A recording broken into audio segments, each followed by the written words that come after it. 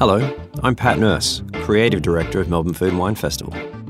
You're listening to a podcast that was recorded as part of our March 2022 festival, supported by Visit Victoria and the State Government of Victoria. It features Nigella Lawson in conversation with fellow author, journalist and broadcaster Matt Preston at Fed Square. It's a talk that touches on Nigella's experiences in the pandemic, what she calls the velvet of silence, the silken eiderdown of solitude, the glorious selfishness of cooking for yourself, the power of the fish finger sandwich, and on how Melbourne is the best medicine. Take it away, Matt. Nigella Lawson. I'll say that again because that wasn't a big enough cheer. Nigella Lawson. But that still isn't good enough because really You're need. not a pantomime. No. I want to say one more thing because this is even more important. Nigella Lawson in Melbourne.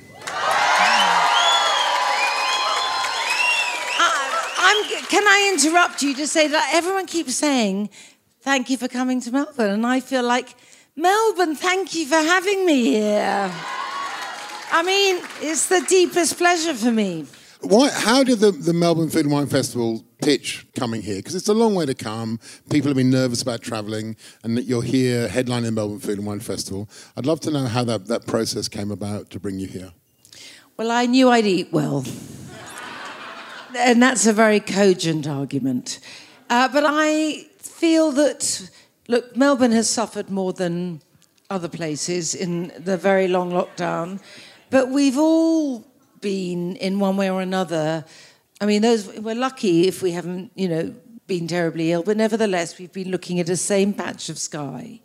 And for the first time in living memory, not being able to travel, to go out. And so I've been dreaming of coming back. And I almost thought it was a wind-up when I was asked that I don't need to be pitched, I don't need to be persuaded, because it's a real privilege to be here. And I have to say, even, Anthea,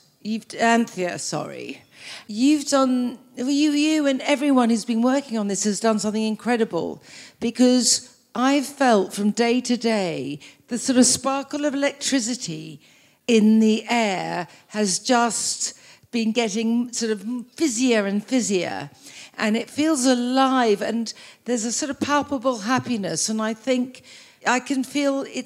We all need, both personally and, I suppose, as countries and as cities, after something like this, to feel we're getting our confidence back. Because we've all been a bit, we've been reclusive. I mean, I was just saying earlier, I remember saying to a friend of mine in the middle of the first lockdown, I was by myself for 4 months, and I said, what? You mean we used to go out at night? It seemed so odd. And I feel that this has kind of turned it round. I feel like it's alive. There's things happening. And it is about the food and wine of Melbourne and of Victoria, which are wonderful, but it spreads far and wide. All creativity is connected to other forms of creativity. All of us need something creative. That's why, in a way, we need food to live, but it's a creative playfulness about it as well. And we've all been maybe got in a rut. And so I feel I feel personally, it's like a shot in the arm coming here. So thank you.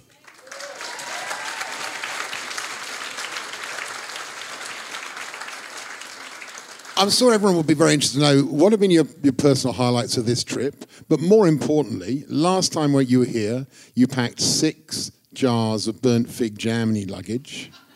What's going to go into the luggage this time? That I took back? Yeah. Well, I feel now you've made it public, I'll have my cases searched. So it's you slightly sabotaged me there. I've got some of the wonderful Alice in Frames Tsunami. And so I've got that, and I'm going back with that. And I hope I'm Alice, I'm not giving anything away. I've got a prototype of a tube, so you never know, I might just be lying in the plane, with the tube. Have I pronounced the name of your... Tumami. So sorry, I'm being very stupid. Anyway, so I got the Tumami, and I'm going back with that, and I'm I'm now beginning to worry I have not taken enough back, but, there we go. I know who to talk to if I need more. It can always be shipped, can't it, Alice? I can always come back. Oh, yes. Wouldn't that be amazing if you could come back? Look, I really want to talk about our conversation to be about the book, because I think this book is very special. I love it. I think it's one of my favourites for a while. I think it does something very special about it. I want to start by one of the central phrases, which seems really central to you and to where you approach food, which is, I see every meal, every mouthful as a celebration of life. Okay, so I do, because I feel, well, I don't want to, be Debbie Downer, but my late husband had oral cancer and he couldn't eat. And you don't realise that it isn't just about the food and the eating and the taste. That's really important. But it connects us to other people so much, and you're so isolated. And I suppose because we were isolated in a different way, it made me think about that so much.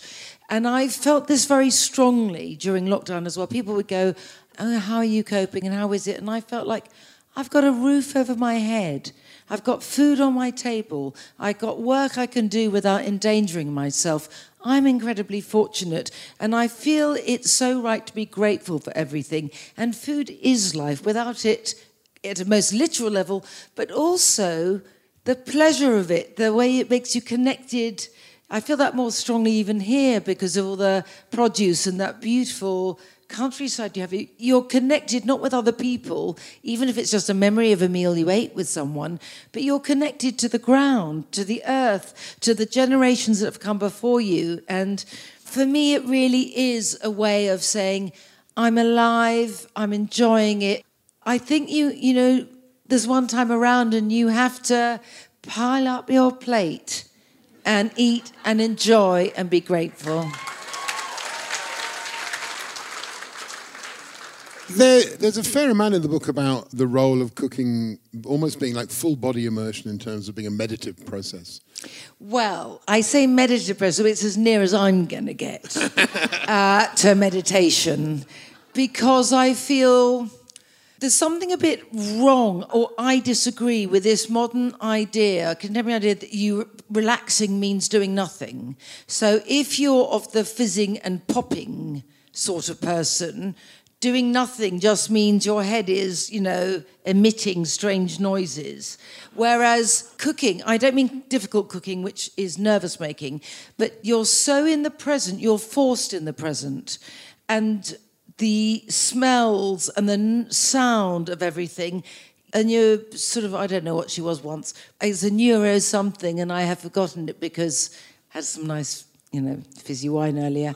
If I burp, please take my apologies now. But the thing is, our brains, while immensely sophisticated, cannot worry and take in smell or touch at the same time. If you're kneading bread and you're concentrating on that, you have to make yourself, and you're focusing on that, you're no longer going on about other things. When you smell food, when you stir it, that is what takes over. And I suppose what I feel is, by cooking, you occupy the realm of the senses, not a sort of the mental world. And it's as if you let your intelligence move down from here to your sense of touch, to your sense of smell, to just being in that moment. And so that's very important. And then you can eat it. Well, what sustains you when you write? What's the snack you go for? It's a really difficult thing, which is I dip too much if I don't eat, but I can't write about food if I'm full, because you need to have an edge of hunger.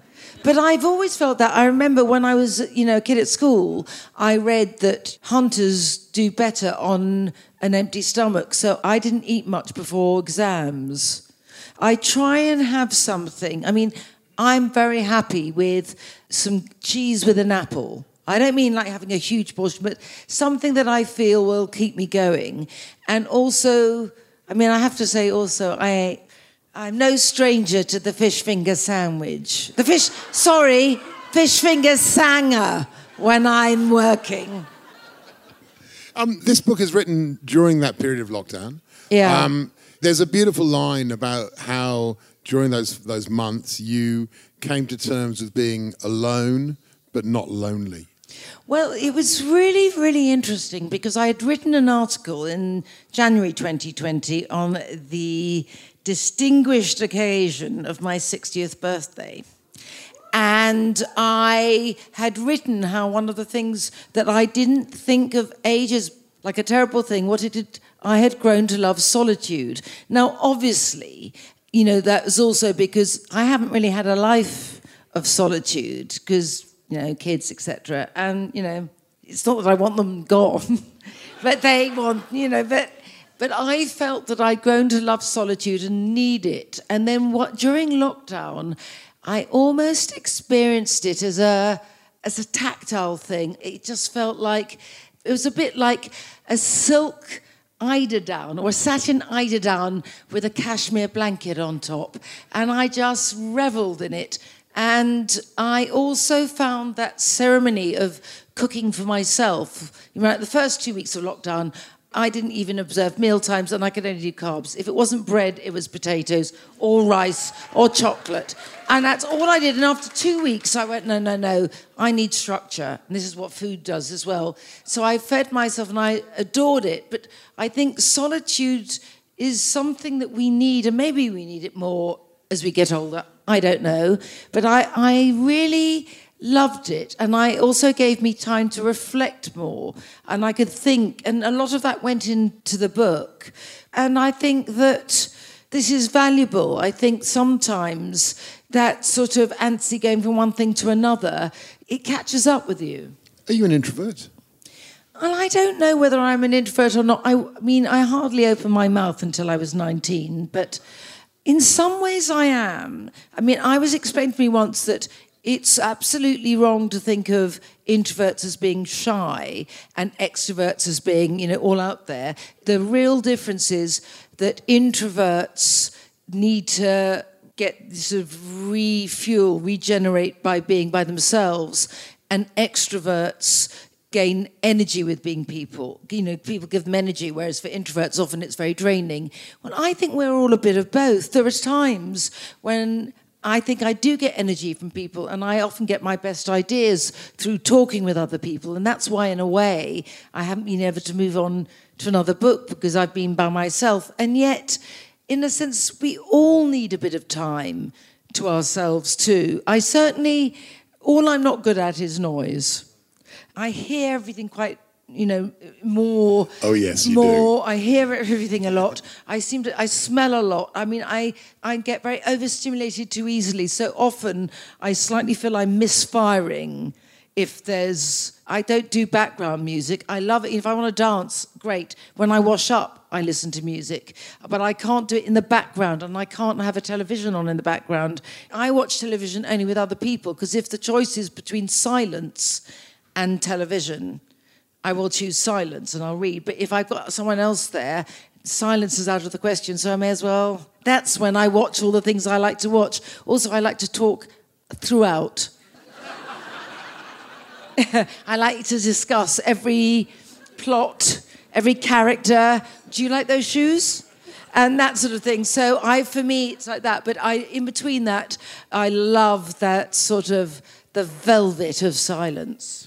During this book, you obviously cooked a lot for yourself. There are lots of recipes for one there. Is it different to cook for one person as opposed to a family or a group? There's a glorious selfishness about it, which you don't have to accommodate anything to anyone else's taste. I've often cooked for myself. As I say, John couldn't eat, and you can't just then not eat.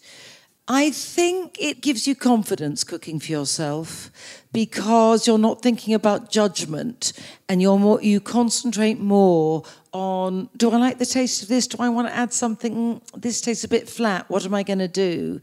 Whereas when you cook for other people, often you're too taken up with how it will be received, and I think that it takes away your confidence in a while. And although confidence is a great thing, I sort of believe it's sort of less glamorous cousin, competence, needs to be gained first. And you do that by just thinking, what will it taste like if I add this? Oh, no, that was a bad idea. I won't do it again. Or, no, I like that. I'm going to add more of that. This ridiculous notion that you're not allowed to make mistakes. Of course you have to make a mistake.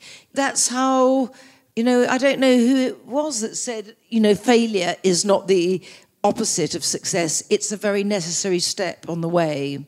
And I think you have to remember that. And in cooking as well, that you don't need people to go, see them going and putting it in their napkin. So if you feel like it's not great, you've learned. But I think it's important. You talk about cooking obviously being very nurturing, but you also talk about cooks being control freaks. Yes, I know. It makes me laugh that everyone always talks about cooks as if they're nice people. And whereas I certainly do think that cooks tend to be conflict averse, whereas chefs sometimes seem to be, in a desperate hurry to invite conflict, I also do think there is something controlling about the cook in the household. After all, you're determining what people are going to eat. I can't imagine how it would be as if every day I let someone else choose what I was going to eat. I mean, it's nice once or twice. But so I think there is a control thing, but I think that if I might bring us back to, I'm sorry to do that since we're trying to move forward, but to lockdown and to COVID, which is when things are out of control, you have a great need to control your own environment.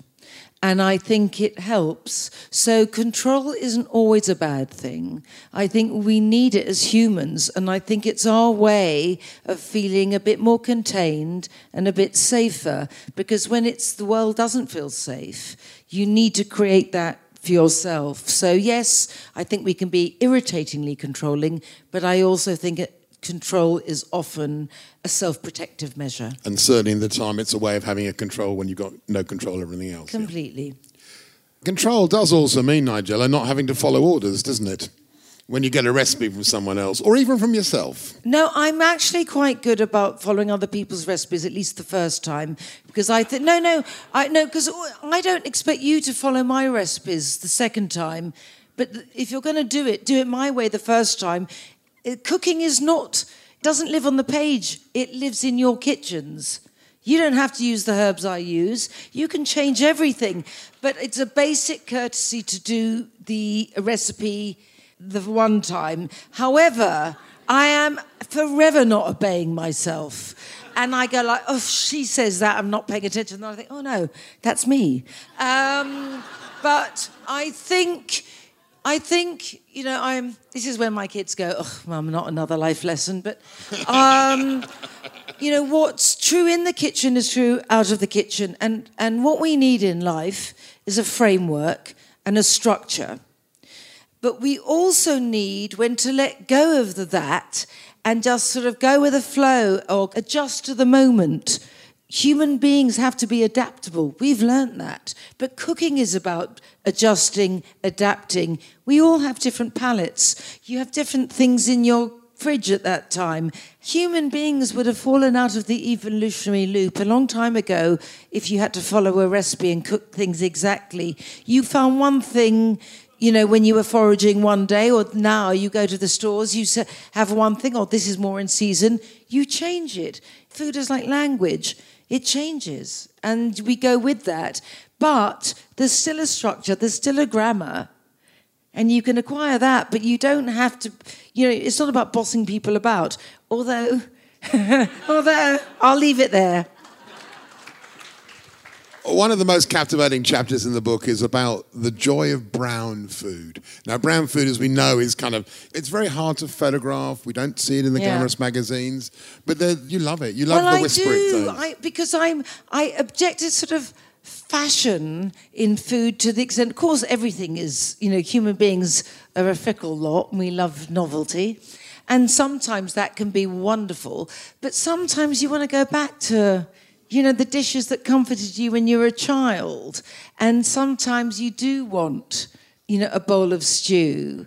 Or, you had I'm going to say something really inappropriate, but, sorry. That one of the little canapes was my burnt aubergine, burnt eggplant and onion dip. And I say in the recipe, if you, have small children and are sort of changing nappies regularly, this will be a familiar sight. However, it tastes great.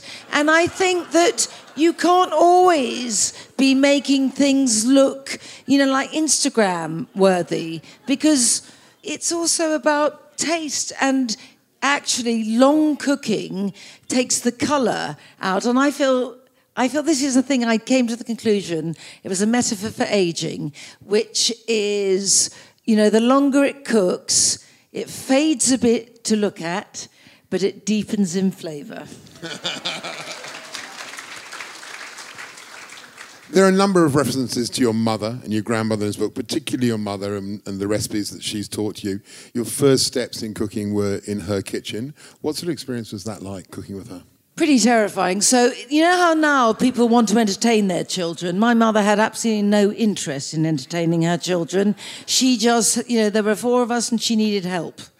I had a sister, Thomasina, who was 16 months younger than me, and about 5 and 6, we were shoved up on rickety chairs by it was called the New World Range gas, and we'd stand there and we'd stir, and we weren't doing it for let's have a fun afternoon. It was getting Sunday lunch on the table.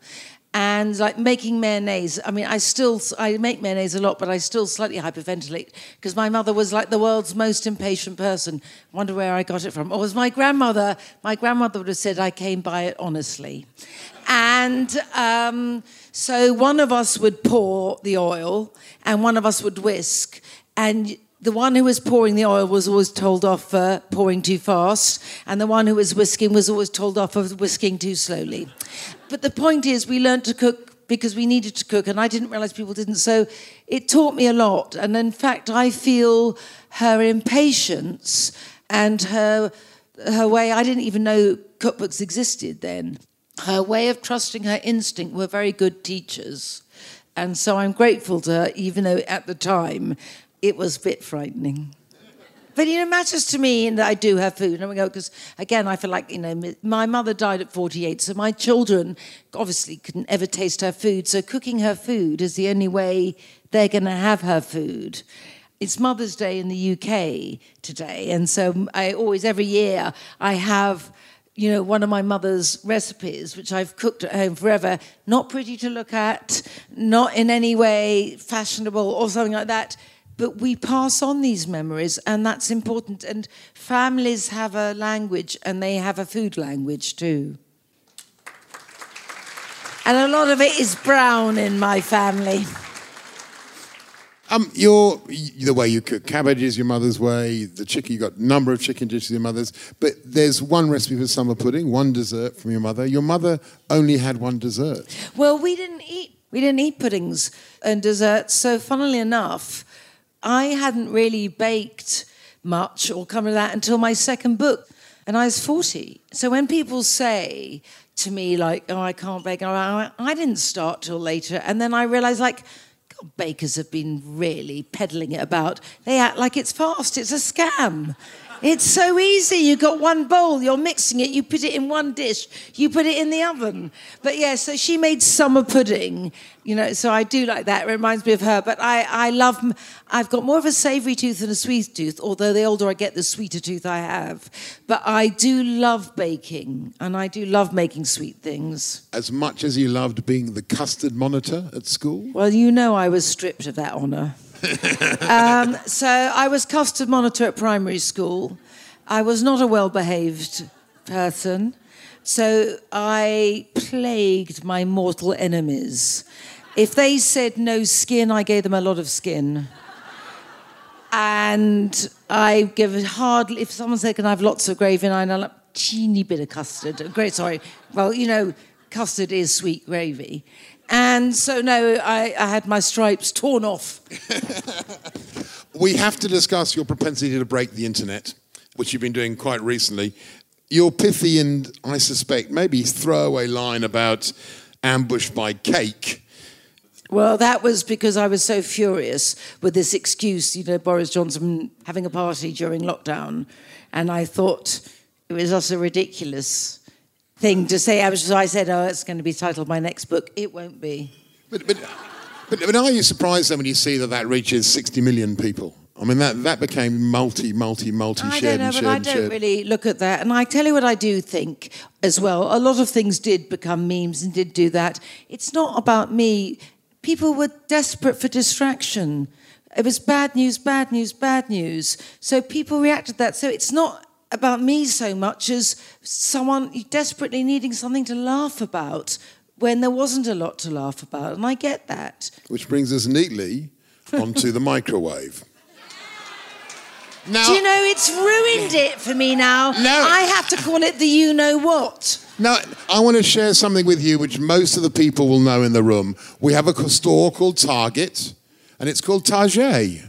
Yeah, of course. We have a town called Mount Gambier. It's called Montjambier. Yes, exactly. We have Carnegie. It's Carnegie. So when we see your version of microwave, I think every Australian goes, yeah, she gets the gag. Yes, You know. But the Americans didn't. They actually thought like that bit in High Society when they start speaking French in Philadelphia. No, they didn't. But us, like everyone here, being Australian, would understand why, like, if you're making a lamington, you might need some desecrated coconut. We get it. Has that question, though, now become the new... I know you hate the question about guilty pleasures, and I wonder whether the microwave question has now become the new guilty pleasure question for you. Not really, because I object to the guilty pleasure in a very intense way, whereas I brought it on myself that I didn't even realise I was saying the word because that's what I call it at home. So I don't mind that. The guilty pleasure seems to me tragic, because I feel pleasure is something to feel grateful for, not to persecute yourself about. So that makes me sort of unhappy, whereas my own stupidity, I've grown to live with it at this age. I'm going to throw some sentences at you, and I want your reaction. I'm not going to be fast. No. These are very, very short questions. Should perfection ever be the benchmark of the home cook? No. Thank you very much indeed. It's terrible. It paralyses people. It's frightening. And the next question, and it's a horrid question because because you're a horrid person. I am a horrid. I am your boisterous brother, as you know, and so I'm going to ask this question. I know. Don't I know? You feel like you're really happy at the moment. Is that true? Well, I don't want to, tempt the fates, but yes, I am. I'm content, but, there's no such... everything's in flux, and I feel things intensely. So a blue sky or, a delicious plum make me very happy. Stepping into a puddle can make me very unhappy, all in one day. And big things and little things can upset you. And mostly we're very good at powering through the big difficult things, but it's the only thing that really makes me cry is stubbing at my toe. And yet it's not a big important thing. But yes, I feel I'm much more positive than I was when I was younger. Not that I wasn't. It's just that I think, well, you know what? I've eaten more dinners than I'm going to eat. And so I'm feeling like full steam ahead. Hey, you never know. Science is wonderful. But anyway, what I feel is we've all learnt that actually just being alive, being in the world is a blessing. So I'm not going to be worrying about the small things, except when I do. Well, look, on that note, we have to say, Nigella Lawson, thank you for bringing a beautiful slice of joy into all our lives today. Thank you so much for being here. Well, thank you all. Thank you. Thank you, Melbourne. I have to say, officially, Melbourne is the best medicine. Thank you, Nigella. We couldn't have said it better ourselves. You've been listening to Nigella Lawson in conversation with Matt Preston. recorded at the Melbourne Food and Wine Festival in March 2022 and brought to you by Visit Victoria and the State Government of Victoria. For more on the festival and about Melbourne, come and see us at melbournefoodandwine.com.au. I'm Pat Nurse, and thank you for joining us.